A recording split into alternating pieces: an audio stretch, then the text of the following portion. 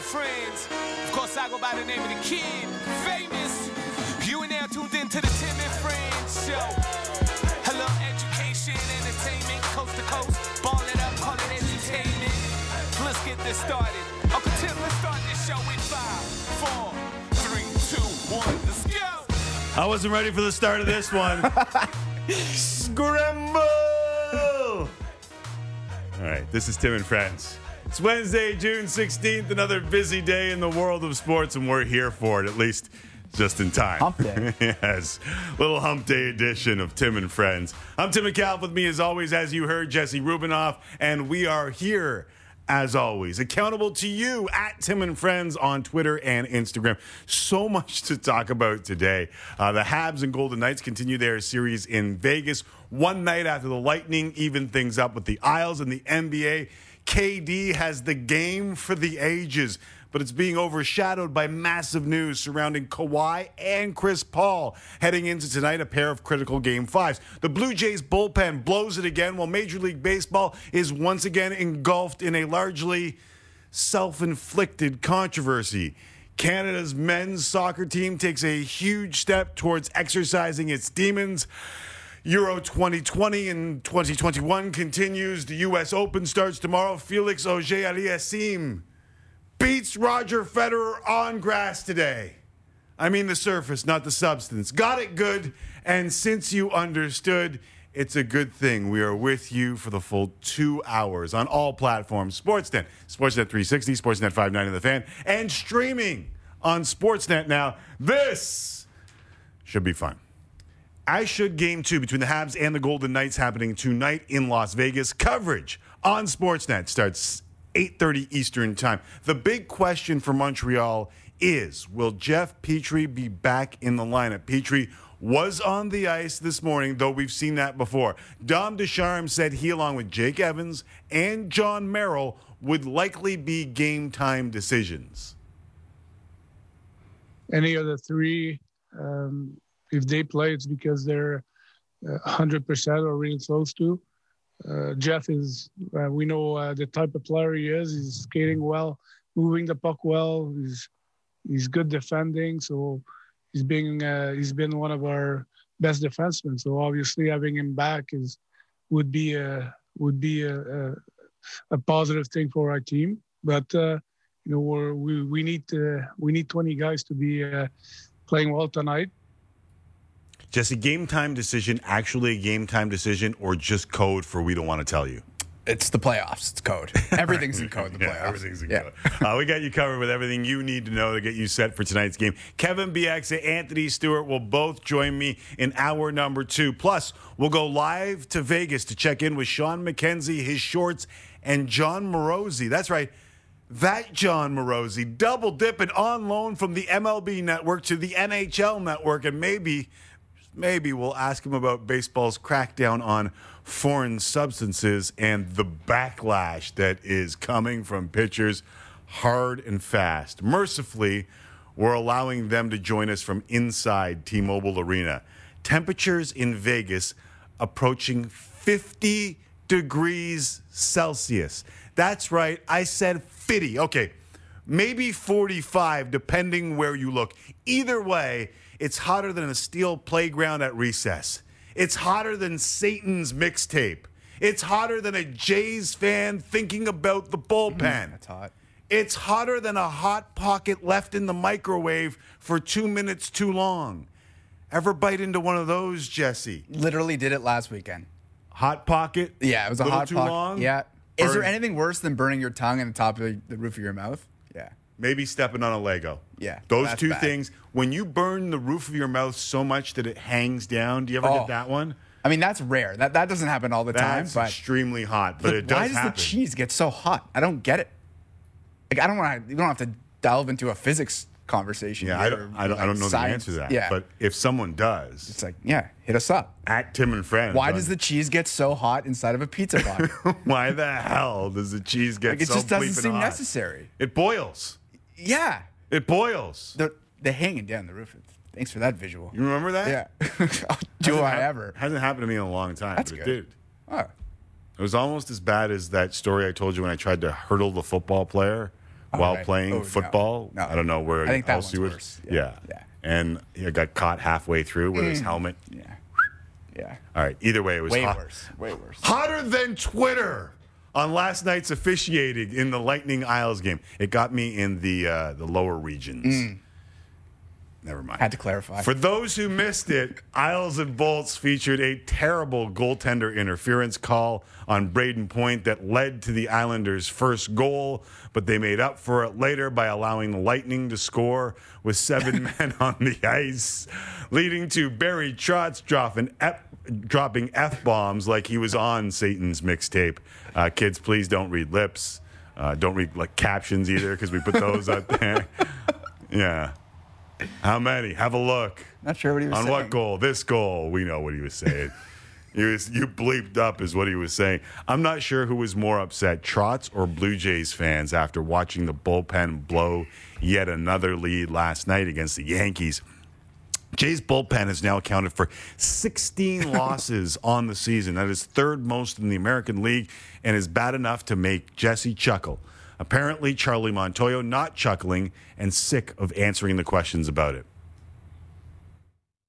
Seems like every day I get a question, so what's wrong with Castro? What's wrong with Chadwood? Or now it's Dolis. What's wrong with Dolis? Why you pitch Dolis in that inning? It's been every month. I mean, the whole month about the same thing, The guys, the guy, we're going to give him a chance, Castro, we need Castro to pitch good. Chadwood was good today. Dolis, we need him, Romano came in, gave up a double. He's still going to pitch, These are who we got. And we're going to trust him, These are who we got, And we've been in every game. As you know, we've been in every game. Just the bullpens are doing the job. But you know what? They're going to get a chance again tomorrow. I'm not saying Montoyo hasn't made some bad decisions when it comes to the bullpen or ones that you could re-examine and look back at, but it kind of feels like we're feeding the fed horse at this point. You're welcome, PETA. I said it yesterday. Bullpen needs to be addressed. And this is on the front office at this point. For all the credit that we have given them for the roster and the young kids doing damage, it feels like anything is better than most of what we have seen from this bullpen outside that opening month.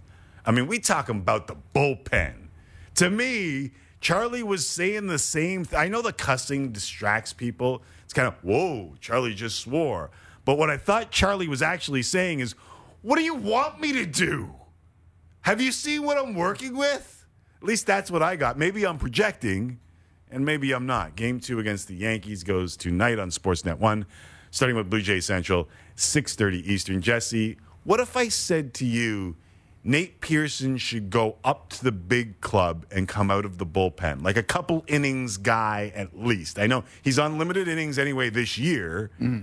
Or would that stunt his growth as a starter to do that to him and bring him up to the big club? Because at this point, you got to try something, no?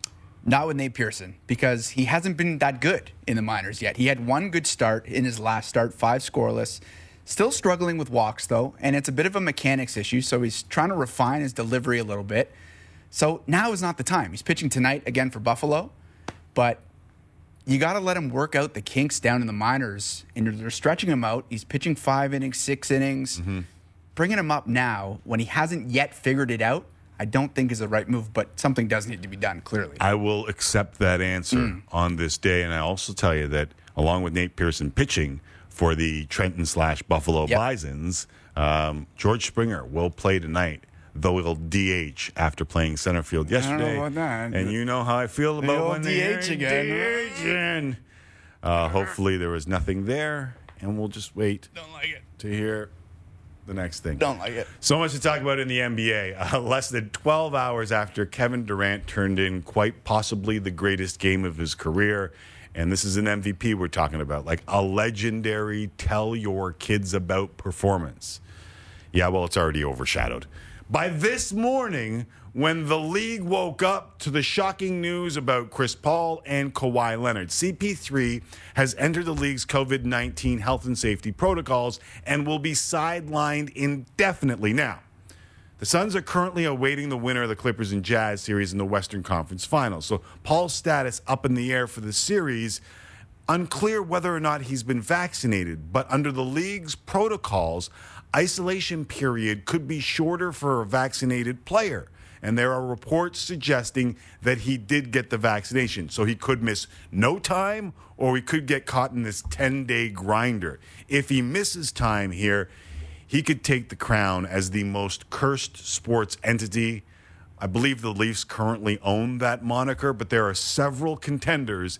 And if Paul's out for an extended period of time, he's one of those contenders. So that's one of the two pieces of news. The other, Kawhi Leonard, out for tonight's Game 5 against the Jazz with a knee injury. Status for the rest of the playoffs now in serious doubt. Clippers announced today Kawhi suffered a right knee sprain late in their Game 4 win.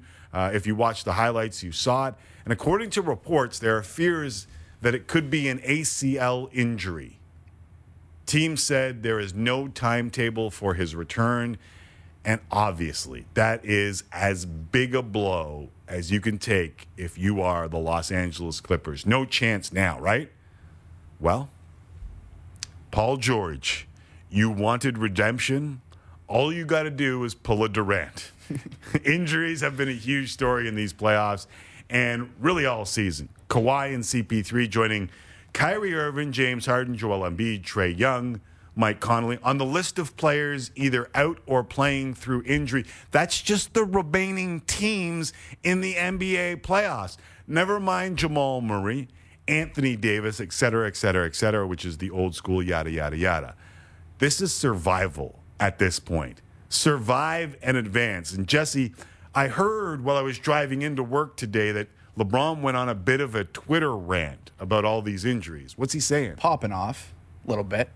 LeBron tweeting out 3 consecutive tweets. Right. Number 1, they all didn't want to listen to me about the start of the season. I knew exactly what would happen. I only wanted to protect the well-being of the players, which ultimately is the product and benefit of our game. These injuries isn't just part of the game. It's the lack of pure rim rest before starting back up. 8, possibly 9 All-Stars have missed playoff games, most in league history. This is the best time of the year for our league and fans, but missing a ton of our favorite players. It's insane. If there's one person that knows about the body and how it works all year round, it's me. I speak for the health of all our players, and I hate to see this many injuries this time of year. Sorry, fans. Wish you guys were seeing all your fave guys right now. So a little bit of patting himself on the back for seeing it coming. A little bit of humble brag that he spends $1 million on his body per year. So you're not buying any of it? No, I am. He's got a great point. Okay. Yeah. I'm just saying, it's just a very LeBron way of going about saying what he had to say. Yeah, you're mixing the douchebaggery with the actual content of the... Oh, he's right. Can I say this, though? Like, the Players Association, Chris Paul, had a say in this. Like, the players collectively bargained how many games they were going to get paid for in what they knew would be a condensed schedule. Mm-hmm. So there's some give and take here. It's revisionist history because the players wanted to make money too. Like the whole league wanted to make money. They wanted to play. Right. And LeBron might be okay with his bank. Yeah. But that doesn't mean the guy who, played for the league minimum for just this year and might not be able to get another year out of it is in the same boat as him. Definitely not. And the PA is culpable here. They're the ones, they represent the players, and the players negotiated this. And LeBron's in one spot, but there's a bunch of different players in a bunch of different spots. I'll tell you, Timmy, I don't think he'd be tweeting this out if it was Lakers-Clippers right now and Kawhi just went out with an injury. I just don't see that happening. It's just it's very convenient. It's very interesting to me that the players who, and listen, I get it, I understand it, I see the same thing, and I lean the same way. You want to protect your players because it brings a better product, but they were also part of the decision making here, and now you're circling back and saying, I think everyone's just angry. It's because everyone's bitter because it does suck. You want to see these guys playing. Yeah, the world around. Everyone loses.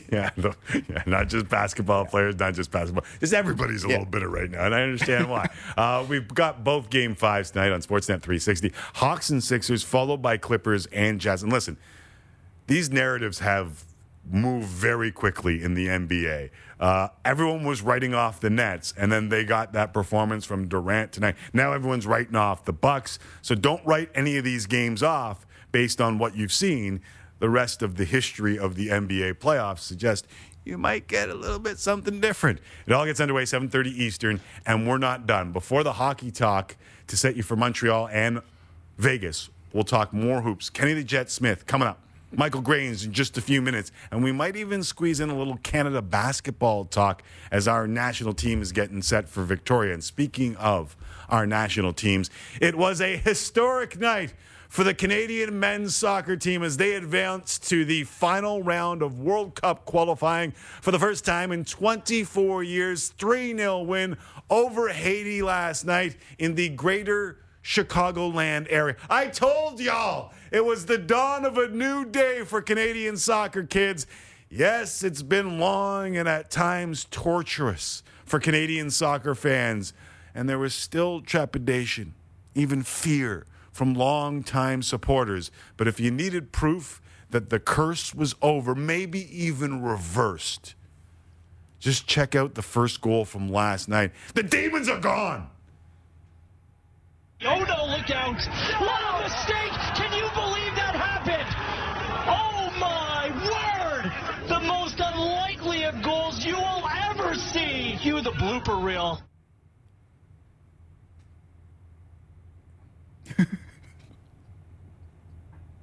Man, as a keeper, that hurts to the soul.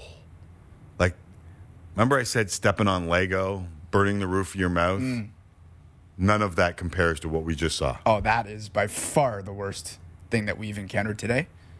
And then Gareth Wheeler had to add on top of it in the call that he was born in Canada, suggesting that maybe the conspiracy theorists were out. I don't think he was suggesting it, but a lot of people took it that way. It's a tough one. Who cares? Canada 4-0 on aggregate and advances to what used to be known as the Hex. Now it's, I don't know, the Octagon, whatever you want to call it. 8 final teams from CONCACAF. It's huge and a big step in the right direction for our men's national team. Top 3 teams from the final 8 will qualify for next year's World Cup, while the 4th place team moves on to another playoff. Next round gets underway in September, and hopefully, Canadian fans will be able to cheer on the boys in person. Who do they get first? Fittingly, Honduras. Dawn of a new day, I tell you. Dawn of a new day. Honduras beat them 8-1 last time they were this close. Never mind. It's the dawn of a new day. All right, time for our first break. I was going to have a chat with Jesse, but I don't think we have the time. No, we went long there. Yeah. We're talking about other things. No, it's all good. You do you. All right, Jesse, I apologize. We were supposed to have that conversation. Still to come.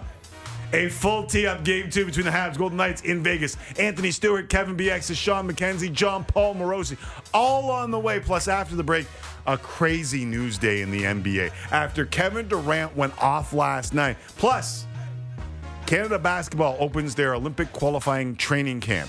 Kenny Smith on the way, Michael Grange next on Tim and Friends, a Wednesday edition. Jam-packed. Durant fires and hits. With the shot clock running down, he hits from downtown. He's the best. He's the best player in the world right now. Kucherov circles, holds on, now centered alone, scores! Andre Polak. Tampa Bay responds, and they took it to the New York Islanders. Legal or illegal? Typical MLB, they just messed the whole thing up. I had to change everything I've been doing the entire season. I'm telling you, I truly believe that's why I got hurt. It's hard to see this when you're giving out 10-game suspensions, but you give the Astros no suspensions at all.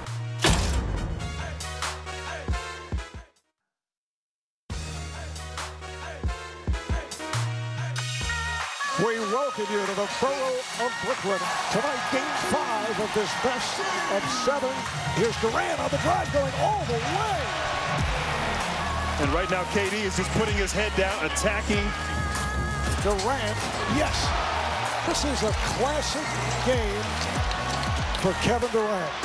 Kevin Durant took over here in this second half. Tough shot after tough shot after tough shot. Now Durant fires and hits. With the shot clock running down, he hits from downtown. and he knows it feels good. Durant one shy of his playoff career high of 50 points. A legendary performance. Incredible to see. One of the best scorers to ever play the game. He's the best player in the world right now. In Milwaukee, I don't know if they like that comment. Either way, it's the kind of game that forces the haters to eat it with a knife and fork. 49, 17, and 10. First ever 45, 15, and 10 in the NBA playoffs, and he added a few on each of those. And guess what? He had to do it. An impressive performance from Kevin Durant. Joining me now to talk a little basketball for the next 30 minutes or so as we cover off ball both north and south of the border. As Canada's basketball camp is underway in Florida. Star of Sportsnet Web and TV, the one and only Michael Grange. What's up, Michael? It's all good, Timothy. All good. Are you, there's no one in your house that can give you a haircut? Like, are you just waiting? Listen, I know I don't have these problems. You don't like my hair? I'm just wondering, like, can someone... I'm loving my hair right now. Do you like it? Yeah? Yeah. Just don't care. I just don't care. I actually did kind of cut my bangs today all by myself. I don't know if that worked out well. What timing? You cut your own bangs? Yeah, nice. Had to. It was like, so yeah. But I would say I know the feeling, Michael, but I don't. All right, we're going to talk Canada basketball, but let's start with the news that the basketball world woke up to. Kawhi out for Game 5 tonight, maybe the series. Chris Paul enters COVID protocols. Like, which story is bigger to you? Oh, Kawhi, for sure. I mean, I think Chris Paul, it sounds like something that's not going to keep him out really long. Obviously, we don't know when the conference finals are going to start. As long as it doesn't sort of infiltrate the rest of the Suns, I think you can be optimistic that he's gonna be back sooner than later. The Kawhi injury is massive. I mean, he's we're going to be talking about Kevin Durant. We saw him off the top, and if Kevin Durant's not the best player in the world right now, it's probably Kawhi Leonard. And to see him kind of move like that, it's a kind of concerning looking injury. And if he's not ready to go, I mean, I think the Clippers are, I don't see them getting past Utah. So I think that's the bigger story for sure. The Paul George aspect of this, like, there's no chance he can do what Durant did last night. Oh, I wouldn't say no chance. I just think that they're playing, maybe a better team. I think Utah is playing, or at least a team that's playing better right now. And so I think for Paul George to do that on his own is a lot to ask. All these guys, I mean, Paul George is taking his lumps in the playoffs, and this would be a chance for him to, snap back at a lot of people. And he's certainly a capable player. But, I mean, Kawhi Leonard is not a kind of player you can easily replace. So I guess the flip side of it to me is a good question is when you're a player of Paul George's caliber, you're looking for an opportunity like that. You're looking maybe for a chance to let it all hang out, and it's all got to come through you. And sometimes you can rise to an occasion like that. But I would think that the Clippers without Kawhi Leonard on both sides of the ball, that's a really tall order for them to get past Utah. All right, at this point, I hope Chris Paul took the vaccine so that he doesn't have to wait the extended period of time, which could be up to 10 days, and miss a couple of games. If he misses any type of games in this Western Conference final, is he just among the most cursed basketball players on planet Earth? Oh, it's amazing. I mean, you go through his playoff resume, and it's either him getting hurt or an essential player on his team getting hurt, or both of them getting hurt. I mean, there was one year that him and Blake Griffin were injured in the first round, and the hamstring, I think, is the saddest one of all, right? I mean, people forget that was a 65-win Houston team that was up 3-1 on the defending champs, Golden State Warriors. And they have this huge win to go up 3-2, and he hurts his hamstring like in the last minute of the game. And he's out for Game 6 and 7, they lose, and that's the end of that. And so I think, it come down with COVID, and look, he just seems like way too worldly a person not to be vaccinated. Like, that's a huge generalization. I probably shouldn't say it. So I think, if he is somehow has been vaccinated and this somehow derails him and derails his son, it's hard to imagine a more 2021 basketball story. And it's also hard to imagine a story that reflects more acutely on the bad luck that has prevented Chris Paul from getting his rightful where he should be as a guy with multiple NBA rings. With the injuries to the Nets, is this as wide open as you've ever seen it? It's been wide open like since the playoffs started, right? This whole season has been wide open. And clearly with the Nets being down to 1.25 superstars, like, I don't know. What do you I would agree with that. Yeah, maybe 1.3. Maybe 1.3. Like, I mean, good. Like someone was saying to me, can you imagine that James Harden played 46 minutes last night with that? Well, he didn't do anything. He could have played 106 minutes. No disrespect to James Harden, but I mean, he was really limited. Yeah. And so, but yeah, you go through even Utah, right? They're without Mike Conley. He was a big part of them. Kind of, his struggles last year were a big reason. I don't think Utah reached the peaks that I thought they would reach. I thought they could have done what they did this year a year ago, but Mike Conley was not that player. He had a really good season this year. And sure enough, right at that moment where here's another player who's, probably hasn't had the career-defining moments that his ability and longevity suggest he should have. And he's out for probably the most important game in Utah's franchise history, at least since John Stockton and Karl Malone were running pick and roll.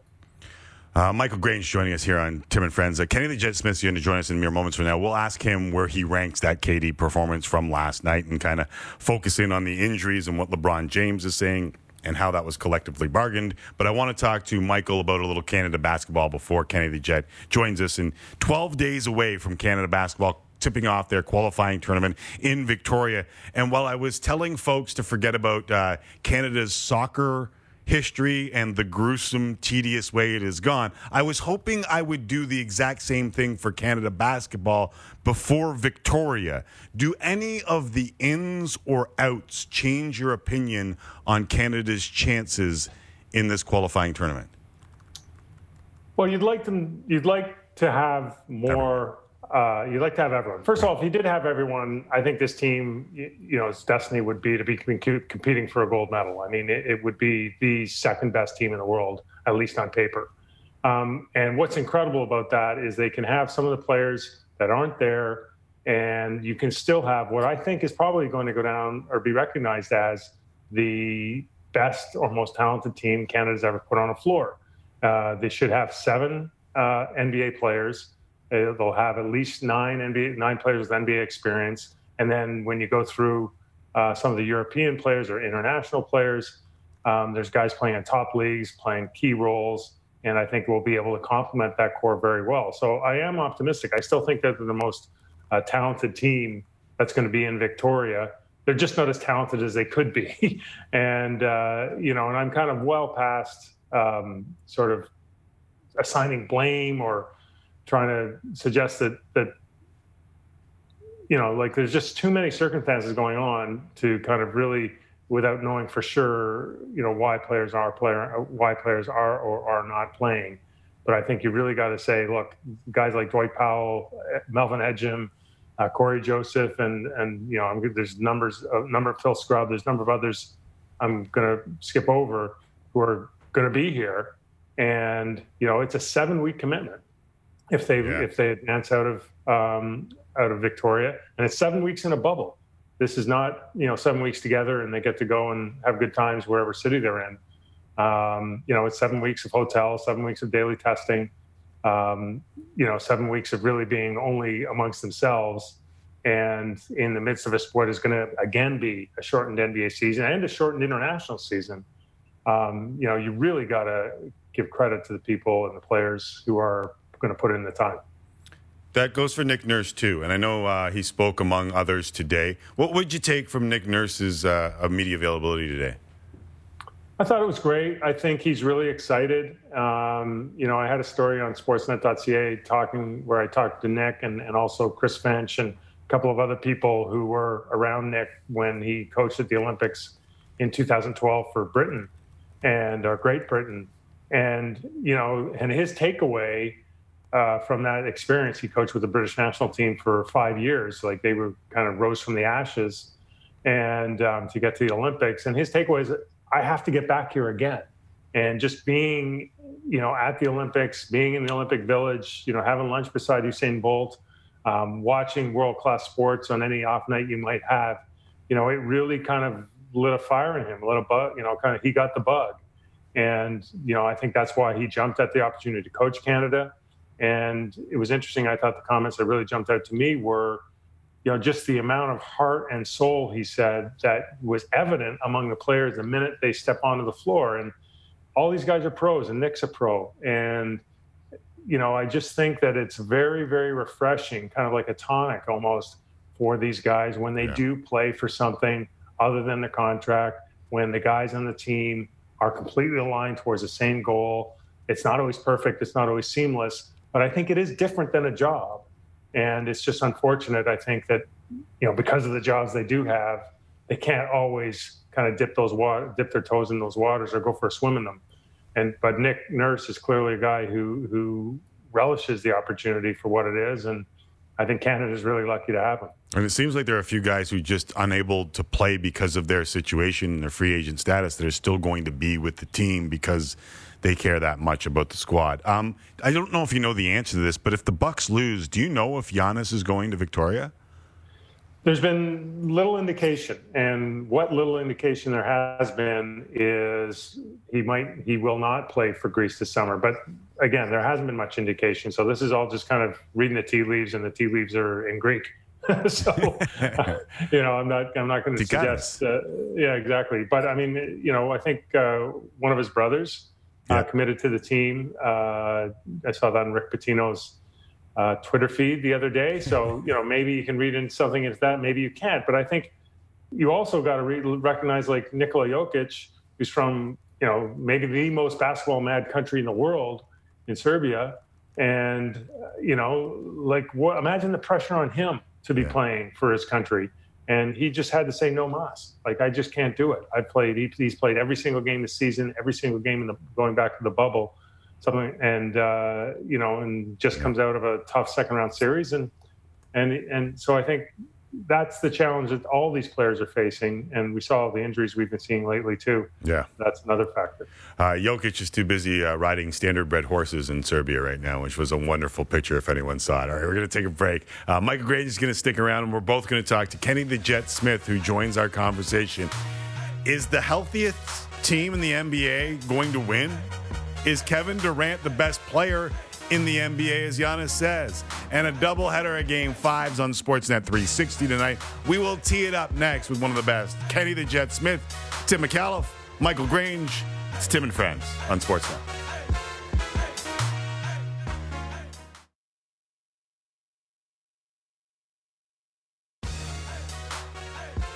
Tim and Friends already includes Michael Grange joining me for most of the first hour from his home in the greater Toronto area after what was unbelievable last 24 hours in and around the NBA playoffs. Here to help us wade through those waters is one of the absolute best in the business from the NBA on TNT, which is also one of the best in the business, like all sports. Kenny the Jet Smith. What up, Kenny? Good to be here. I'm in here with Head and Shoulders. On my bad, Hair and Shoulders. hair and Shoulders. A little bit better than ours, Kenny. No question. I was going to say, what's the two bald guys? You're killing the guy with hair? Is that right? No, it's Head and Shoulders. Like, you got all the head, he's the shoulders. He just got the shoulders. That's it. I need some of that. I need some. I'm vaccinated and fertilized up top. Exactly. We were talking about some of the storylines that basically the narrative has flipped on a bunch of different. I mean, you need to look no further than the Bucks and the Nets. After Game 4, the Nets are done. After Game 5, the Bucks are done. Like, who is reeling the most? We can add Kawhi and the Clippers. We can whatever you want to go right now. Who's reeling the most? Like in the most trouble? Yeah. I would say no one because, the Atlanta Hawks tied up with no one's in trouble. It's like they're doing what they're supposed to do.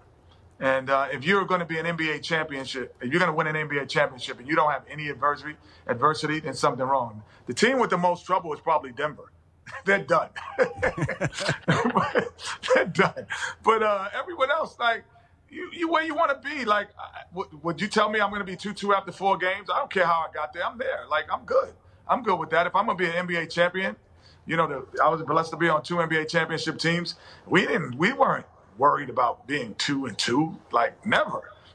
Damn it, sometimes we weren't worried about being 3-1 down. But hold on. The Clippers just lost Hakeem Olajuwon. If we're comparing apples to apples. Well, and we don't know how long.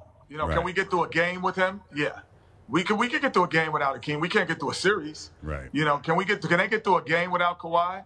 Yeah. Can they get through a series? No. Can they get through a playoff run? No. It was interesting that when he said. After when he was asked, he said, "No, I'm gonna play. I'm ready. I'll be ready to play," and that's not accurate, obviously. Michael, your thoughts on who's reeling the most, or who might be in the most trouble?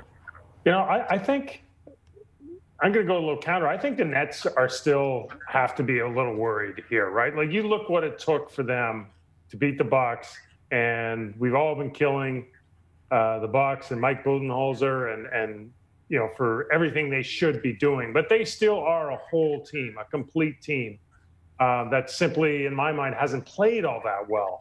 But when they were able to get wins against a really good Brooklyn team, even when they had Kyrie Irving and of course, Kevin Durant. So if the Nets are relying on Kevin Durant to go for historic games and then Jeff Green to do things he's never done in his career, to win games barely, and you're going back home, and I think that the Bucks, even though they're down 3-2, like Kenny says, I don't think they're that worried. But I think if you're Brooklyn, you're like, can we do this another time? And if you're, the Clippers, you're like, what are we going to do without Kawhi Leonard, even if he's only out for 1 game? And even like we were talking before with Utah, this isn't really Utah because they don't have a healthy Mike Conley right now. So I think there's not even a healthy Joel Embiid.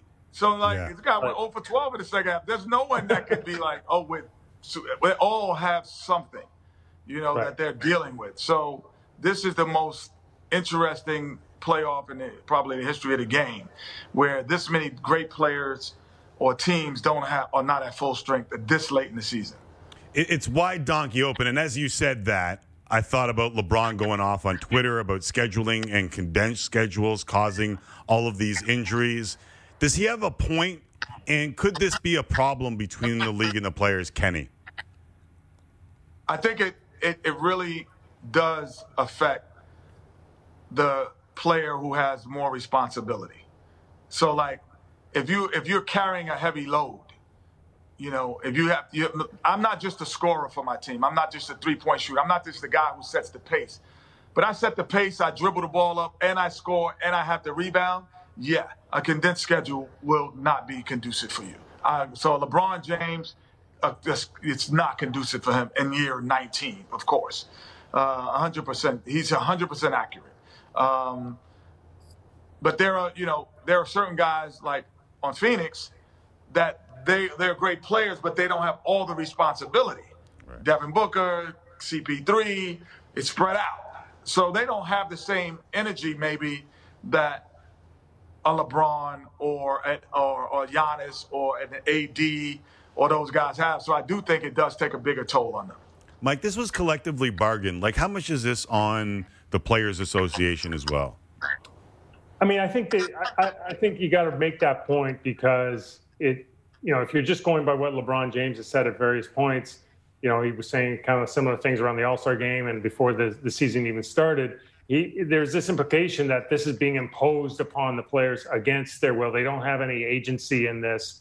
And the reality is they do. They have a very powerful players union. They're all represented by, top-notch agents, most of them. So, they're getting good advice, or they should be. There is a number in those called escrow, right? And right now that they're getting a lot of money withheld from the checks, the contracts they've negotiated. And it would be a lot more if the league wasn't able to deliver what they have delivered in terms of finishing the season in the bubble, in terms of being able to play a 72-game season, in terms of trying to resume to a normal season next year. And I would say that I think, what they've done so far has been roughly what's necessary in order to keep, the milk flowing, so to speak. Everyone has benefited from that, or at least not been harmed as much as they could have been. I think what's interesting from LeBron James's comments is, as next season approaches rapidly, can there be some kind of adjustments? Can there be some kind of give back, some kind of compromise, so that they're not going to camp September 28th after another short off season with an Olympics in the middle of it? All right, don't let me dwell on the negativity here, Kenny. Where does Durant's performance rank in your holy bleep moments? Because everyone in the gym knew he had to do it, and he still did it. To me, that was as impressive as I've seen from him. Oh, from him, yes. I think it was definitely because he also had to be a facilitator. I thought that was going to be his most difficult job, to rebound and to facilitate and to score. He had 17 rebounds and 10 assists. That was more impressive to me than the 49 points, because we know he's a scorer and we know he can get to the basket. But can he facilitate and create a pace for the game and pace for others to thrive in? Obviously, having Harden just bringing the ball up at times helped him. But that was being a facilitator and a rebounder was more impressive than 49, because I knew he would take the bulk load of shots to possibly get it. But I didn't know if he can get me 10 assists. So that doesn't rank, though, among like the greatest all time. Like, is that a legacy build? Greatest all time? No, come on. It's a great performance, but didn't Wilt Chamberlain average 50 for like a playoff series? Like, he averaged 50. Like, I can't just be like, and they're like, oh, the inflated numbers. Well, so is the 3-point line, and so is the no hand check. So I would not do justice to the Oscar Robertsons, the Magic Johnsons, the Michael Jordans, and all the guys that played to say this is one of the greatest performances. Maybe this is the greatest performance my son has ever seen. Yes. I actually like that. So let me ask you this, Mike.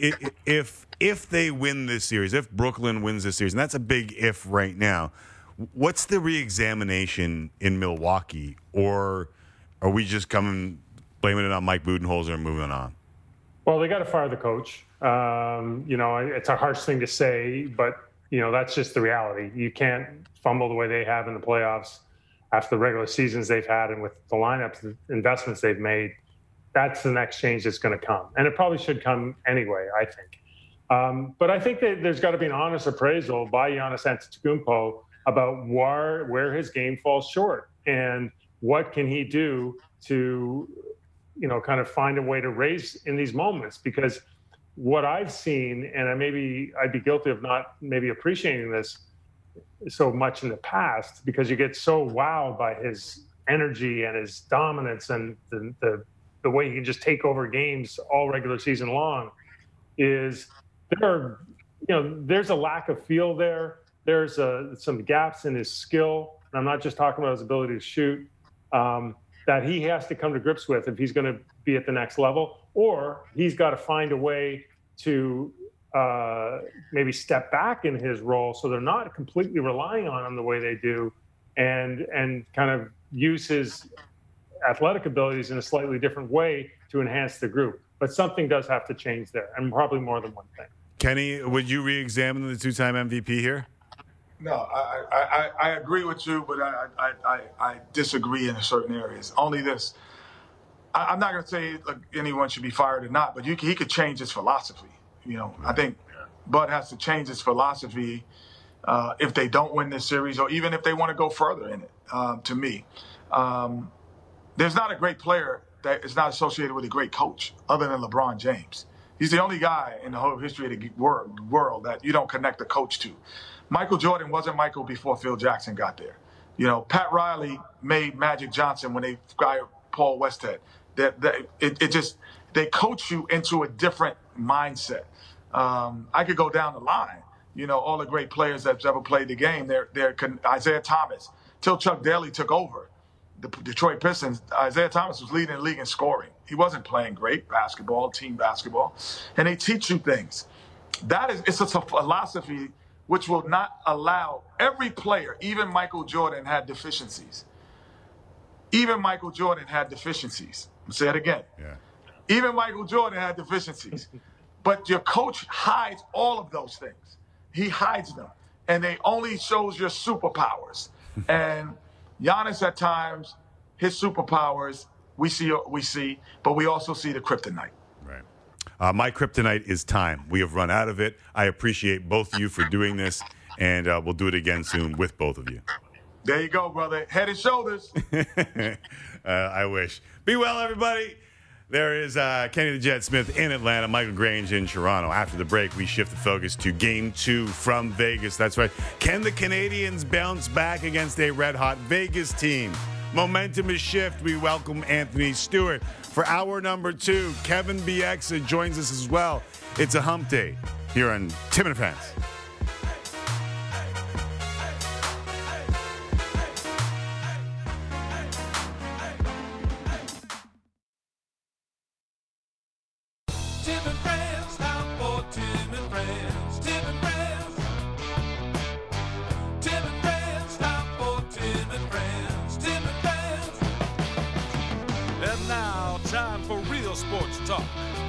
Tim McAuliffe and friends of the show.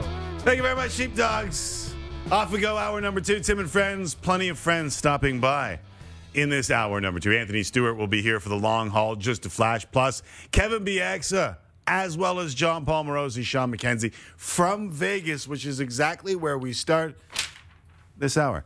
The Montreal Canadiens will try and even up their series after losing Game 1 4-1. See it on Sportsnet and CBC 9 Eastern. Hockey Central pregame 8:30 Eastern. Dom Ducharme said this morning it's possible Jeff Petrie returns to the lineup. He skated on a 4th D pairing at the morning skate. Jake Evans, John Merrill, also possibilities too. Here is Dominic Ducharme. Any of the three, if they play, it's because they're 100% or really close to. Jeff is, we know the type of player he is. He's skating well, moving the puck well. He's good defending. So he's been one of our best defensemen. So obviously having him back would be a positive thing for our team. But we need 20 guys to be playing well tonight. Anthony Stewart, Kevin Bieksa, as mentioned, coming up in moments. Plenty of pregame coverage on the way. Meantime, the Jays searching for answers in the bullpen after another gut-punching loss last night, throwing a 5-2 lead in the 7th inning against the Yankees. And tonight, they get to face Garrett Cole. Ross Stripling starts for the Jays against Cole. Blue Jays Central gets you set. Sportsnet 1, Sportsnet Now, 6 p.m. Eastern. News from Charlie Montoya today. TJ Zoik will get the start tomorrow in Steven Matt's rotation place. Matt's on the COVID list, remains asymptomatic. Meantime, George Springer looked healthy in his first AAA game last night, playing 5 innings in center, but he will DH tonight. And the Jays will look to even the series with the Yankees with a slightly different lineup than usual. First 5 remain the same. Then it's Joe Panik at third, Lourdes Gurriel Jr. DHing again. Biggio bats 8th while playing right field. Reese McGuire will be behind the plate, hitting 9th for your Bluebirds. All right, check this out. On grass, Montreal native Felix Auger-Aliassime playing his career lifelong idol for the first time, Roger Federer. Never before faced a player born in the 2000s. The two actually share the same birthday, August 8th. Federer 19 years before Aliassime. After the 39-year-old Federer took the first set, Auger-Aliassime hits a pair of lovely forehands, breaks the lead 4-2 shortly after. Felix serving for the set, drop volley at the net. 20-year-old wins the set 6-3, so they go to a third and deciding set. And Auger-Aliassime cracks a winner off the serve. Another break. Next game, Felix consolidates the break by firing 4 straight aces. The Canadian 37 winners, 15 unforced errors, and he beats his idol 4-6, 6-3, 6-2 in what's got to be the biggest win of his career. Terrible news for the Clippers earlier today and NBA fans as a whole. It's feared Kawhi Leonard has an ACL injury, which means he's out indefinitely, obviously. Kawhi was hurt late in Game 4 when driving to the bucket. Clippers and Jazz play Game 5 of their series tonight, tied at 2. More bad news. The Suns' Chris Paul also out indefinitely after entering the NBA's health and safety protocols. Still, no official word if Paul tested positive for COVID or not. Suns say they will give a further update on Saturday. Suns are awaiting the winner of the Jazz and Clippers in the Western Conference Finals. NBA doubleheader right here on Sportsnet 360 tonight. It starts Game 5 between the Hawks and the Sixers in Philly. Series tied at 2. That's 7:30 Eastern, followed by Game 5. Utah series also tied at 2 as the Clippers try to rally without Kawhi. Both those games, Sportsnet 360 and Sportsnet Now. Back to hockey, and Jason Spezza is returning to the Leafs on another league minimum deal. 38-year-old was big for the Leafs, especially in the postseason. After they exited at the hands of the Canadiens, Spezza was, quote, said there was, quote, a lot of unfinished business.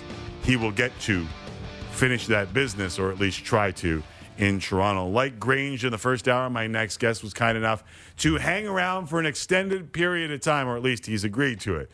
And while Ken Reed and his trophy, which usually occupy this time slot, I'm happy to announce his replacement is a former NHLer, always a Scarborough Ute. Ladies and gentlemen, Anthony Stewart. What's good, Stewie? I'm doing well. I got a quick impression for you before we get started. Okay.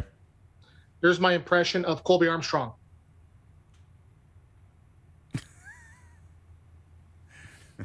We had some technical difficulties with Colby Armstrong yesterday, and he was frozen for great periods of time. All right, let's go. It was not, and Colby wasn't frustrated at all. Trust me, it's happened sometimes in Hockey Night in Canada, and I've actually texted him, and when I'm telling you he loses his mind, he loses his mind. I'm not surprised if he didn't flip a table and quit on the spot. It's the most frustrating thing, technical difficulties. I have a BlackBerry, so I know exactly what he's going through. All right, there's Anthony Stewart and his BlackBerry and his Bic pen, and I can't find my Bic pen today, so I may be out of the brotherhood. Not just Stewie, though, in the fold here. Like LL Cool J, we're going back to Cali to bring in the beautiful mind of Kevin Bieksa, and I have to explain that in a second, but we joins now from the home office in California. Thanks for doing this, Kevin. How are you, man? I'm good. Yeah, I have no idea where you're going with that. But how about Stewie? He's the only guy that still has that multicolored pen. No, not many people using that thing anymore, eh, Stu? I'm telling you, buddy, this is a new thing. It's coming back, the Scarborough iPhone, buddy. So I'll send you one in the mail. It's in the mail. It's on its way there. It'll be there on the 35th of February. Keep it.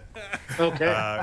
Guys, someone teefed mine because Stewie came with gifts, and I don't have either one of mine. And the beautiful mind of Kevin Bieksa, I have to explain this. I knew that you didn't know where I was going with it, but I come bearing gifts. I must confess, okay? I questioned Bieksa the last time he was on here. He rattled off some random date in February that he was on the show. I questioned it. And after he left, we looked it up.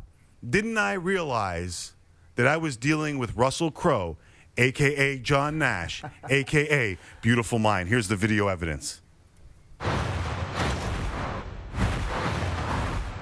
One of the last times I was on was February 12th, and we talked about Leafs Montreal, did we not? And that's when the Leafs were soaring high, and they were by far the best team in the North, and they were the best team in the North in the regular season. I just said, in a playoff series against Carey Price and Montreal, I just don't like their chances. I don't know if it was February 12th, but I do remember you coming on and saying this Habs team was built for the playoffs, and they are showing it thus far. Thanks for doing this. Appreciate it, as always. And when you move back to Canada, you better be watching Tim and Friends.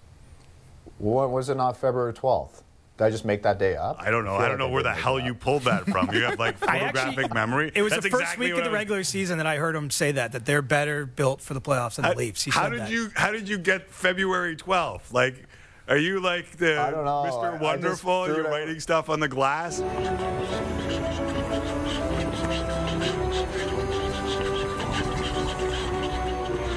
At 034.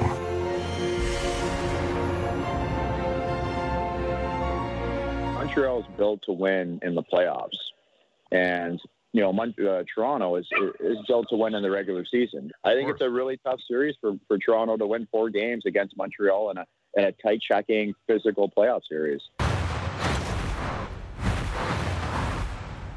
I had no idea what I was dealing with here. One, my dog made an appearance in that clip. How did you know February 12th? Well, I don't know. A couple things. First of all, look at the way I dressed the last time I was on your show. Way more respect for what you had going there. Look what I have today. Second of all, your reaction was hilarious when I just watching the clip now. When I watched it right away, you're just Mr. Skeptical. And third of all, like the thing you show with Russell Crowe and all the numbers, that's honestly how my brain feels most days. Like there is so much going on in here. Most of it doesn't make any sense. And sometimes everything just aligns and I get something right. So Stu's seen my craziness before behind the scenes at Hockey Night. Sometimes it makes no sense at all, but I got that one right somehow. I can't believe that you knew the number. Like that's ridiculous to me. I don't know. I mean, sometimes you remember things and sometimes you don't, right? But Stu, did I not say many times that Montreal would beat Toronto in a series, even when Toronto was by far the best team in the North? You had to give me that at least, because you're a diehard. Yeah, you did. You did say that, but you didn't put your money where your mouth is. I opened up the newspaper to see all the Sportsnet analysts' picks for that round 1, and every single person picked the Toronto Maple Leafs. I didn't see your name on there. I wasn't sure, so that's why I can't be wrong if I don't give an answer. So I can't give you that much credit. I wasn't there either. No, Stu, I wasn't on that list either. You, me, and Kelly Rudy, I think, were the only 3 out of the regulars that weren't on that list. Yeah, can't be wrong. Or they just don't care. They don't care what our opinion is. One or the other. All right, let's talk about this series. And obviously, Montreal had the momentum coming in, winning 7 straight. Las Vegas plays a great game 1, and they come up with the 4-1 victory. I'll start with you, Stewie. How did the Habs grab momentum back? Well, I think they got to have the start they did last game. And I think for the first 10, 12 minutes of that first period, the fans weren't in it. And it's probably one of the loudest buildings now, especially post-pandemic. And they had them quiet. They sucked the air out of the building the first couple shifts. They got to the net. They almost scored a couple. But they got to stick to that same game plan. They were getting Marc-Andre Fleury moving left to right, second and third opportunities. He was scrambling a bit. So that's what they got to do now. So they're a totally different team when they play from behind. I think their goal is they got to come out gangbusters, 10, 15 shots in the first 10 minutes, try to squeak one by, because when Fleury's dialed in more than a couple periods, he's really, really tough to beat. Yeah, so what surprised you most from that game 1? Well, first of all, I agree with Stewie. Great start for Montreal, and I remember thinking, and Vegas is the loudest building in the NHL right now, by far. I think maybe Nashville would be a close second, but Vegas is certainly the loudest, and I was surprised how quiet they were early and how Montreal actually controlled the play for the first little while, but Vegas got going, and they're the biggest team in the league, height-wise and weight-wise. So I was worried that they would basically bully the Montreal forwards, and it took them a half a period to get going. But once they got going, and I don't know if you guys noticed this, Stewie, you noticed this for sure, guys started short-arming the puck a little bit. Guys started getting, the puck wasn't on their stick, and I'm talking about Montreal players, forwards in particular, the puck wasn't on their stick very long. It was get it, slap it away, and try not to get run over. And when you play like that, you never have the puck, you never generate any offense, and that's what Vegas does to you because they're so big and they're so physical. And keep this in mind, Montreal actually out-hit them in the game. Montreal had like 5 more hits, but Vegas comes, and when they hit you, they hurt you. And everybody hits. And they got on Montreal after the first 10 minutes, and they basically just pounded them in the glass. And there was a lot of older guys and younger guys that I noticed on Montreal that weren't making plays with the puck anymore. You see that, Stewie?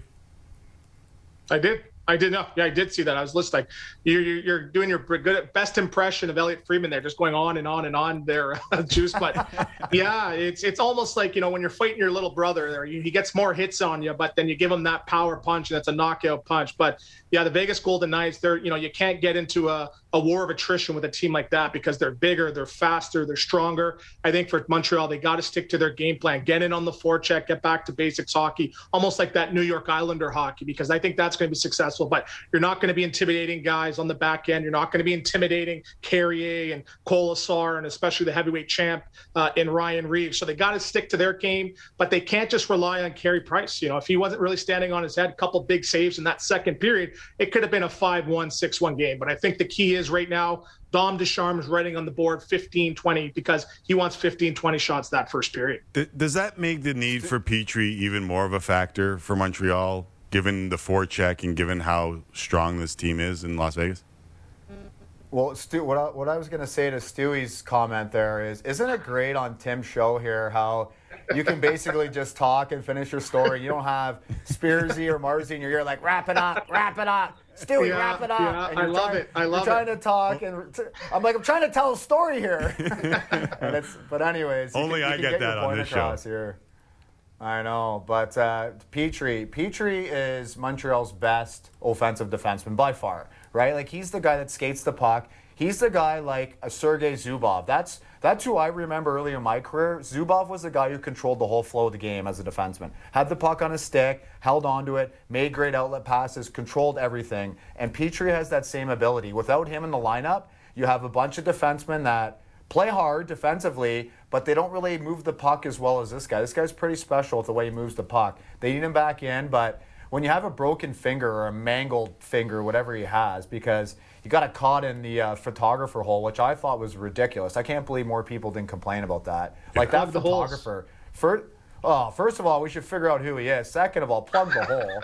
And third of all, it's going to be hard to move the puck with a mangled finger, so we'll see how effective Petrie can be, but they need him in the lineup to win this series. They don't win the series without him. Like, I don't know if he's downplaying it or overplaying it in practice, Stewie, but that practice viz of Petrie doesn't look like he can play in an NHL hockey game.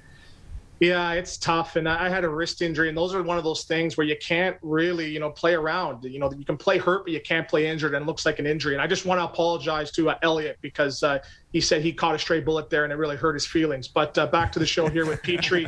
The one part I think they really, really need him is on the breakouts. He's one of the good puck-moving defensemen. He could come skate through the neutral zone. And I noticed with Montreal, they just could not break out because of the back pressure by Vegas. They're one of the best teams in back pressure and turning pucks over in that neutral zone. So they need him a lot sooner than later. Game time decision. We'll see if he's in tonight. All right, I just want to touch on Is there an echo in here, Stu? Is there an echo in here? I want to touch on the other series for a flash before we let you go. And I know this could be, I'll start with Kevin, this could be oversimplifying for the sake of TV and doing what you have to do on Hockey Night in Canada where you're talking 30-second bits. But did the Lightning assert themselves in Game 2, or is that just TV speak?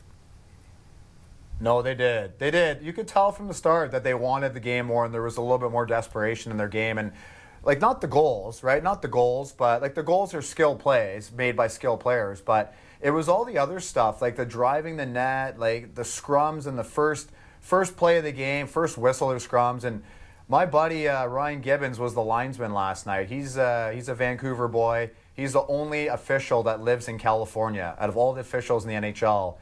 So I get to golf with him quite a bit, and I had the goggles on him. He was breaking up fights all night, taking forearm shivers, and I know most people don't care what happens to the linesman unless, like, you know them or they're your friend, but I had the ISO cam on him, and he got beat up in that game because there were so many scrums, and Tampa Bay was just so hungry. But it's funny, listen to John Scott talk about that fight between Maroon and Matt Martin there. It wasn't the best of fights, and it's unfortunate that was the only fight out of the game. You would have liked maybe a more spirited fight than that one, but the game as a whole I thought was super entertaining, super physical, super passionate.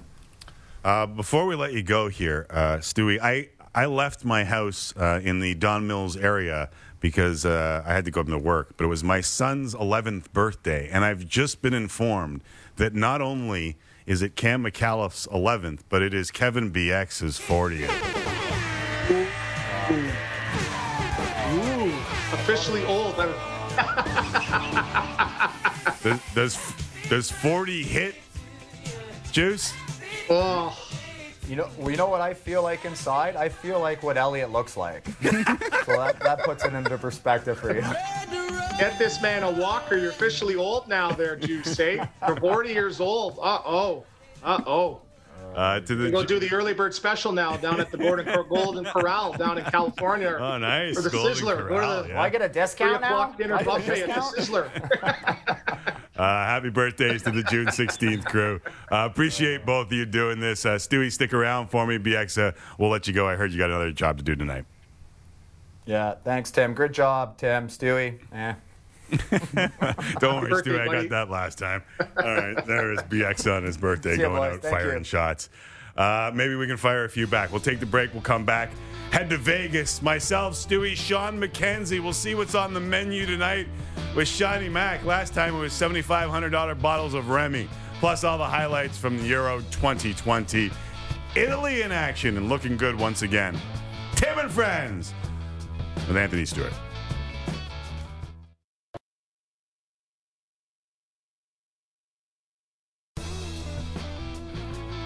Welcome back to Tim and Friends. Anthony Stewart and the Habs looking for a response in Game 2 tonight in Vegas. It's coming up 9 Eastern on Sportsnet and CBC. 8:30 coverage starts in Sportsnet. Habs had a good start in Game 1, and Nick Suzuki says it will be a key to recreate that tonight. We want to try and take the crowd out of it as much as we can. They did a great job of creating energy for their team. So just having another good start and trying to play that way for 60 minutes. All right, let's take our first trip of the day down to Vegas. And on Monday, Sean McKenzie came on the show and he gave us a look at the very expensive menu of treats available at T-Mobile Arena, including a $7,500 bottle of Remy Martens. So it was an off day yesterday in the series. Vegas is wide open. Sean, obviously you stayed in your hotel room, studied up ahead of game number 2, correct? Well, Tim, that actually is correct. And to take it one step further, I actually found out I was coming on your show. I sequestered myself off the strip out in the desert in a nice small motel just to focus to make sure that I was prepared for this hit. And I am not at all lethargic due to a 24-ounce dry-aged strip loin and a bottle of Barola. That is what other people are getting into here, not me. I'm a professional. I'm on Tim and Friends. I have to step up my game. I was at the morning skate today. I was fresh. I was ready to go. And what I saw was maybe the Habs could get some help back in their lineup. Jeff Petrie took part in the practice. So did John Merrill and Jake Evans. Dominic Ducharme, though, said that they are a game-time decision. It was interesting because Petrie was taking part in the skate again. He was talking with the coaching staff. He was talking with the training staff.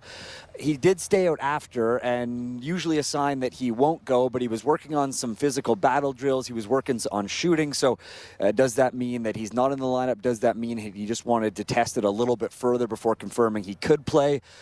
I don't know the answer to that, but we will find out soon. Game time decision for him. It could be a big boost if they were to get him back in the lineup. It's obvious from the visuals, though, Sean, that what he was doing in this morning's skate was a lot different than before Game 1. Like Game 1, he hardly put the offhand on the stick. Yeah, it's been a pretty big progression for the last 3 or 4 days. We first got down here and saw him skate, and he was questionable for Game 1, and he was barely even passing the puck. He was kind of holding a stick. He was looking very ginger. And then the next skate was a little bit more progressed. He was passing. He was letting some loose wrist shots go. Today, a few more slap shots. And then there was the one drill we waited after, and it was him, a coaching staff, and another Habs player where they were just going into the corner and battling, little pushes, little checks, kind of what you'd see in a battle drill in the corner. So they're slowly bringing him along, and I guess it's just a matter of what his comfort level is will he be valuable enough? And it's that risk reward, right? It's can he be effective or will he be a hindrance? So they have to find that comfort zone for him, and we'll see if that's tonight.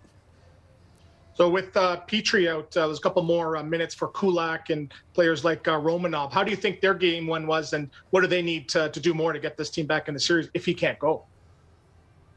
Well, that's the question that Dominic Ducharme was asked a few days ago, and almost everyone's saying, well, what do the Habs D have to do to match the Golden Knights D? And Dominic Ducharme kind of said, well, we don't necessarily want to match what the Golden Knights D do. We don't need them to score 2 goals. We don't need our D to be massive offensive producers. And he said that would be nice, but he said just be steady. And I think it's a matter of trying to control the Vegas Golden Knights' speed. They're a team that, as you guys just talked about, they're heavy, they're fast, they're mean. I think it's trying to keep them to the outside, trying to limit those onslaughts where the Golden Knights, they come at you in waves and they hem you in your own end over and over and over again. So I don't think you need to see the Montreal Canadiens blue line contribute with a couple goals, but what I think you need to see them do is not get hemmed in their own end like we saw for long stretches of Game 1.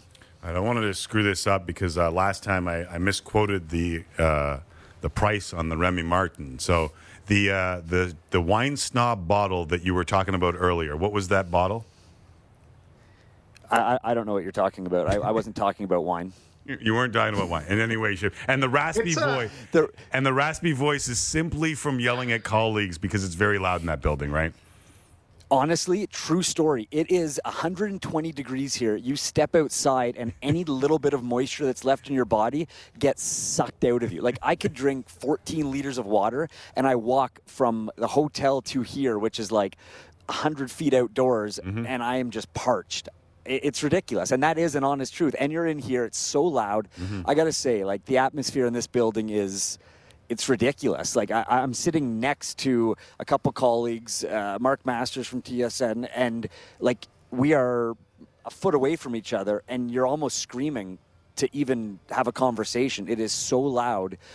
It's special. It's I know Kevin just mentioned a few minutes ago that it's the loudest building in the league. I would 100% agree with that. And it's not just loud when big moments happen. It is loud the whole game. Like, this is it's a nightclub with a hockey game happening. I hope Masters got his haircut in Las Vegas because he's allowed to do it down there. I appreciate your time. The chops are gone. Are they gone? All right, they're gone. It's rare we do this for a TSN guy, but thanks, Johnny Mac. It's well deserved. Yeah, appreciate it, buddy. Thanks, guys. There is Sean McKenzie in Vegas. Stewie, so Petrie is such a key because of this, and maybe I'm the only one here, but I'm just, from my view, from my vantage point, Petrie's so big because of the forecheck of Vegas and that first pass so important from your D-men. Like, if he can't go, how big a loss is this for Montreal? Yeah, and that's why it's tough for younger guys like Romanov, who's, he had a pretty big hit in that first period. But when Vegas is coming in waves, it gets very, very overwhelming. And I always say the playoff time, it's hard. It's very, very hard. And sometimes it gets too hard for some guys, and where they're just getting rid of the puck as quick as possible. But where Montreal was thriving with Petrie, he could come around that net, get through the neutral zone and lug that puck. And it just seemed that they could not get out of their zone last game, especially through the neutral zone. So hopefully they get him back. They need him big time if they have any chance of winning this series against the Vegas Golden Knights. All right, we'll continue that conversation in mere moments. Jean-Paul Morosi is going to join us again from Las Vegas. But it's time now for Inside the Lines, brought to you by Sports Interaction, Canada's odds maker, 19 plus. Please play responsibly. That that you heard is of Jesse Rubinoff, who will take it from here. We're bringing back the Pinata picks, Timmy. Oh, look out, Canada. It's U.S. Open starting tomorrow, Thursday. Torrey Pines, the site of Tiger Woods 2008, playing on a torn ACL. So just a refresher. I don't know if Stewie knows or not, but Pinata picks, what they are is on Sports Interaction, you can click a button and it will spit out a random player in the field. This week, it's 126-1. So you can get anybody in the field. There's 156 guys in the field this week. Anybody in the field is fair game as long as the algorithm spits it out. And I got to say, Timmy, this time, we crushed it. Okay, so how many names did you ask for and receive at 126-1 for the U.S. Open at Torrey Pines? 10 players. 10 players. And it's not like if you get a guy, you can't get the guy again. Right. Which is why, particularly this time around, I'm very happy with how it turned out. Look at the smile on this guy's face. Do you want to throw the board up so we can go through Sounds some very of these complicated. Players? It's not really all not that complicated at all. Stewie, all you have to do is click a button on Sports Interaction. You put whatever bet you want to put in, and it will spit out a player. And that player, whoever it is 126-1 for this tournament. So the reason I'm so excited, as you can see, Brooks Koepka. Brooksy, we got him twice. Wow. We got him twice. So, Stewie, I have Brooks Koepka at 126-1 to win the tournament twice. All right, I'll send you an e-transfer here. Get me on some of this action here. So we got Brooks Koepka, 4-time major winner. Rory McIlroy, another 4-time major winner. Tony Finau, he's been 5 times. He's in the always top around 10. He's it. always around in the majors. Louis Oosthuizen, Garrick Higgo won last week in South Carolina. Bo Hoag, I mean, I've never heard of him before, but what I do know, I Googled him, is he grew up just a block away from Jack Nicklaus's childhood home. So if that's not a good luck charm, I don't know what is. Even if it is Hoag, just call him Hog. Like, his name's got to be Bo Hog. Like that right there. And you probably pay baseball as opposed to golf, let's forget about those guys at the bottom, because that's basically just lighting money on fire. That's Right. exactly what that is. But ideally what you're looking for is under 126-1 odds. You've done well. You've done well. And in that scenario, on that board, we did pretty good this time. Let's go Brooksy. Yeah, you're cheering for Brooks Koepka 2 times over. Not Bryson, 126 but per Brooksy. one. We're on Team Brooksy this time. How much did you put down on each one of these? $5. Oh, okay. Come on. I'm waiting for the e-trans. It's not done yet, Stewie. Where's the e-trans? What's your email? Stewie, it's not done yet. It's my Stewie's name. upset that it's only Just my name. $5. Yeah. All right. Hit me I'll up. BBM you. Hit me up. Love it. I'll BBM you. Like anyone else has We're a having a tough time BlackBerry. getting through. All right, let's do these Euro highlights so people know what happened at Euro 2020 in 2021. We'll start with Italy and Switzerland. 19th minute, and 36-year-old Giorgio Chiellini scores what appears to be his first goal with the team since 2017. However, VAR says handball. No goal. Chiellini subbed off in the 24th minute, disappointed. But he wouldn't be disappointed for long. Italy was strong once again. Manuel Locatelli buries the one touch to the back of the net. 1-0 Italy at half. 52nd minute. Locatelli again, this time just rips it to the bottom corner. He's got his brace. It's 2-0 Italy. And they kept it going. 89th minute, my guy. Ciro Immobile. You actually pronounce it Ciro. He scores another goal. Italy won 3-0 for the second time in this tournament, and they're already through on a pair of impressive performances. Hopefully they go deep so we can get some more singing performances in the next couple weeks. 42nd minute between Turkey and Wales. Gareth Bale was playing distributor, and man did it work. Aaron Ramsey, clinical finish on what was a wonderful pass. 1-0 Wales at the break. 61st minute, Bale with a chance from the penalty spot. Maybe he should have stayed as facilitator. Put it over the bar, one of the world's best. Can't believe it. But in stoppage time, Wales short corner. Bale walks in. Connor Roberts. Finish. Wales with a 2-0. Turkey, who a lot of people had as a dark horse in this, lost their first 2 matches and sit at the bottom of Group A. So Italy already through, as mentioned, to the last 16. Wales looking good on 4 points. Turkey and Switzerland meet each other in their final match. Both need to win for a chance to advance. Finland and Russia, and Finnish players wearing shirts and warm-ups with the message, "Get well, Christian," for Christian Eriksen. They were on the field when he had his cardiac situation, and they ended up winning that game. Much dispute on whether or not they should have continued and whether the Danish players actually wanted to continue. Russia got their first win of the tournament. 1-0 was the final over Finland today. So Group B looks as such. Belgium, 3 points on 1 game played. Denmark, of course, losing that opening match with all that went on. All right, after the break, we head back to the rink in Vegas. Stewie's sticking around. Joel Paul Morosi usually joins us to talk baseball, but he is a man of many talents, and he is in Vegas. I'll explain it all next. We'll chop it up with JP and Stewie next. Tim and Friends, Sportsnet.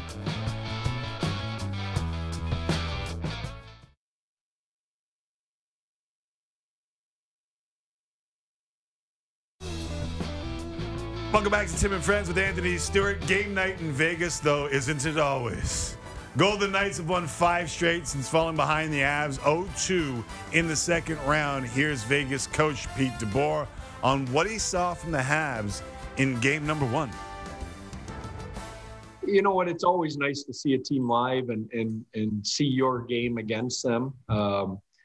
You have to give them credit. I mean, they came out quick. We anticipated they would. It was real similar to Game 1 against Colorado. Colorado was coming off a sweep, sitting there, rested, and we had more rest than we had going into Game 1 against Colorado, but we were still coming off an emotional Game 6. So, I was concerned about the first 10 minutes, and to their credit, they did exactly what they were supposed to do, which was put us on our heels. And, to our credit, we weathered the storm and found our legs, and I thought really played well over the last 40 minutes. Tim McAuliffe with Anthony Stewart. And listen, Stewie, I pride myself on the versatility of this show. In-depth soccer analysis, one block, basketball, the next block, to be able to bounce from hard-hitting topics, other shows are afraid of, to fart jokes. But our next guest has as much versatility as anyone in the business. On loan from the MLB Network to the NHL Network in Vegas, and that versatility also comes in languages. Our friend, mi amigo, mi compadre, mon ami, John Paul Morosi joins us from Vegas. What's going on, Morosi? Sempre un grande piacere di parlare con voi. Always love catching up with you both. I did hear that highlight, Tim, and you singing some Verdi, which does not happen every day, my friend. Well done. I did mispronounce Ciro Immobile. I always say Ciro, it is Ciro, and there's a bunch of Italian guys in my neighborhood who are really pissed off at me every time I do it. Well, listen, the bottom line right now, guys, is this.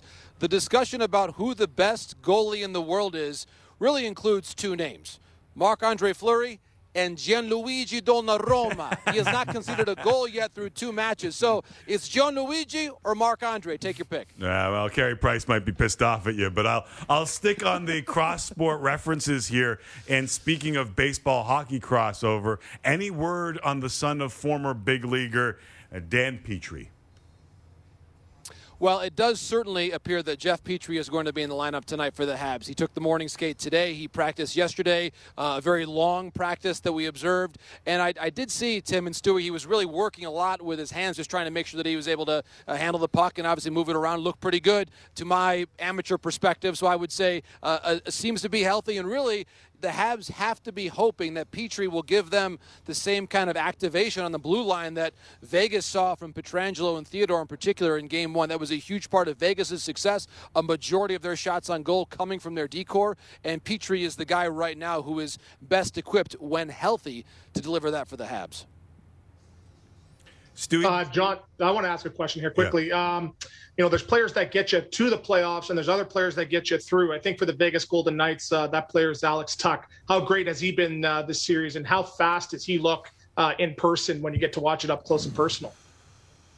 Incredible, Stewie. And certainly watching this series unfold, I'm thinking to myself, he might belong on the U.S. Olympic team. He's that good, that fast, that creative, and you could see with his body frame, he's able to play low, he's able to play high. That pass he made on the Janmark goal in Game 1 was as beautiful as you're going to see. Of course, a lot of us love the pass that Theodore made to Martinez, but I think that was just as impressive, finding that seam through there. So I think Tuch really, to me, Stewie, he illustrates how adaptable this Vegas team is. I recall being here and covering the Western Final 3 years ago, and the talent gap between how good Vegas is now and how good they were then is immeasurable. You think about Tuch is different. He's better. Theodore is better. They've got Stone. They have Pacioretty. They have Pietrangelo. They have Martinez. It's almost half a new team beyond the one that made it to the Cup final. So I think, to your point, Stewie, it's a great point about Tuch and his versatility. Huge reason for Vegas' success this year. And another one of those guys that rolled through that development academy down the road from you in Michigan, John Paul? He did. And again, Martinez from Michigan as well. Petrie, Michigan State. I mean, we're everywhere right now, Tim. Do the fans in Vegas realize what they're seeing in goal? Because you mentioned Marc-Andre Fleury. Everyone up here has talked about how great Carey Price has been to get them through the North. And even in Game 1, he made some ridiculous saves. Is there an understanding of what we're seeing from the American audience in Price versus Fleury? That's a great question. I certainly think that those of us who love the game and have been around it for our lives see these two greats and say they're both going to the Hall of Fame. And how often at this stage of the playoffs do we get a chance to watch a matchup quite like this where both goaltenders really are close to the peak of their powers. And you think about Fleury in particular. He's already got 3 cups. He's 36. And I asked Peter DeBoer earlier today about what he has noticed, maybe that common thread between Fleury and Marty Brodeur, who was 40 when Peter DeBoer was coaching him with the Devils when they got to the final in 2012. And just talking about that love of the game and that desire to be around the guys. And as Peter said, guys like Fleury, they've already got more money than they need in their lives. It's about being around the sport and loving the sport. And you think about the true greats of this generation and goaltenders who've been this great, this deep into their careers. Fleury, this is his lowest goals against average that he's ever had in a playoff run, ever. And he's got 3 cups. And, of course, there was some help from Murray along the way, but that's pretty remarkable. And you think about guys that have done it at this age. It's Brodeur in 12. Hasek had a great run with Detroit when he was 42. Guys, we might be still talking about Flower in the 2027 Stanley Cup playoffs at the rate that he's going right now. Cole Caulfield scored his first goal the other night, and he seems to be getting more comfortable as this playoffs go along. How great has he been looking, and do you think he has the potential to be a star in the league sooner than later?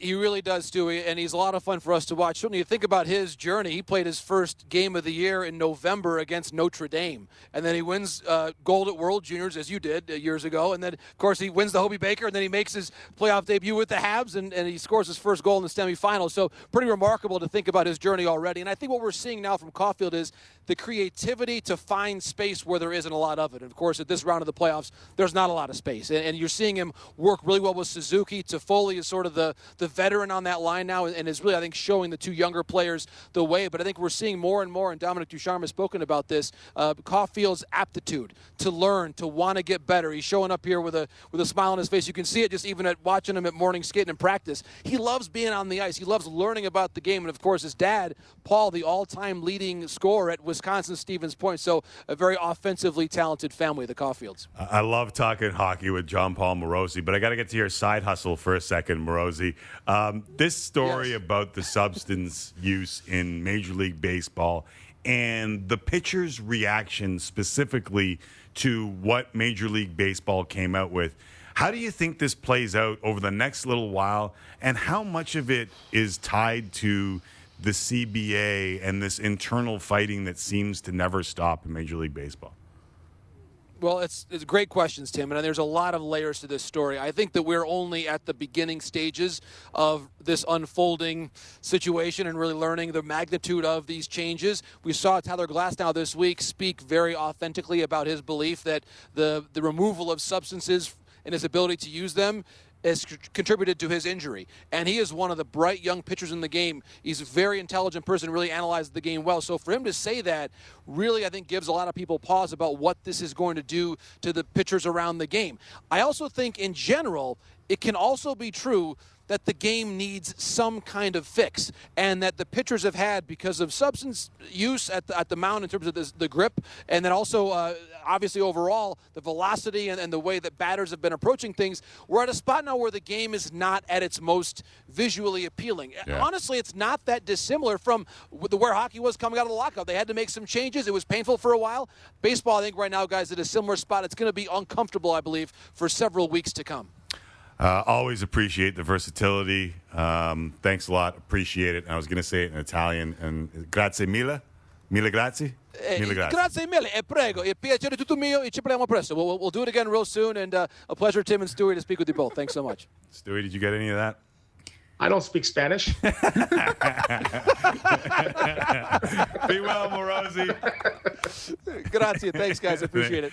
There is John Paul Morosi covering the NHL for us. Did you see this baseball story? And is there anything similar that hockey players use, like some sort of tact? Or I know some guys used to wear gloves underneath their gloves or something along those lines. Like, was there anything that you used that was similar? Or did you go old school in the back and get that burn? I know you didn't have to do it because the stick manufacturers came out and it's not like 1970, but where you got the burner and you started molding the stick a little bit more? No, I was the guy that drank 2 5-hour energies and a Red Bull, and I actually had a panic attack one game, so I had to lower the dosage to 1.5. But I know a guy, there's a rumor, not a rumor, it's a fact that there's a guy in the National Hockey League, he used to eat Icy Hot. So it's called Flexol is the hockey version, but he used to eat it before the game. So I'm not sure if that gave him an advantage, but I don't recommend eating icing hot in any sense of the word. Yeah, or getting it on certain parts of your body, never mind your throat. Please do not try that. Yeah, those eyeballs. Yeah, not in your eyeballs. No. Yeah, there and some other pods. Stewie's going to stick around for last call. We'll do it next. Ruby, Stewie, and Timmy? All right, I'll take it. Last call's next. Tim and Friends.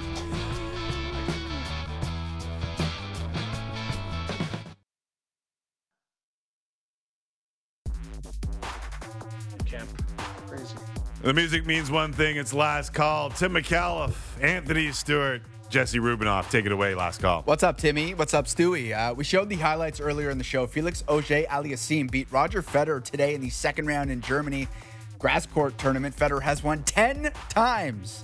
Tim, with Wimbledon less than 2 weeks away, is this result more a good omen for Felix or a bad omen for Federer? I don't know. I honestly know you're not supposed to say this on shows like this. I don't know if this is Federer not being in the shape that we assumed that he would always be in, even at the age of 39. I think it's a little combination of both is what we saw today. But I think we'll find out at Wimbledon, because we were talking to Rash about when these guys are going to fall off. And part of me thinks this might be the start of the Federer fall off. Yeah, it's another bad omen for Federer coming off of the way he bowed out in the French Open. So it's not looking good for the Raj. Okay, staying with tennis. A disappointing day for Bianca Andreescu, who lost to France's Alizé Cornet in straight sets in Berlin. Bianca twice fought back from 4-1 down, but ultimately lost 7-6, 7-5. Now, today was also Bianca's 21st birthday. And the tournament organizers decided to serenade her after the match, even though she didn't really seem to be in the mood for it. Oh, no. Happy birthday to you. Happy birthday, dear Bianca. Happy birthday to you.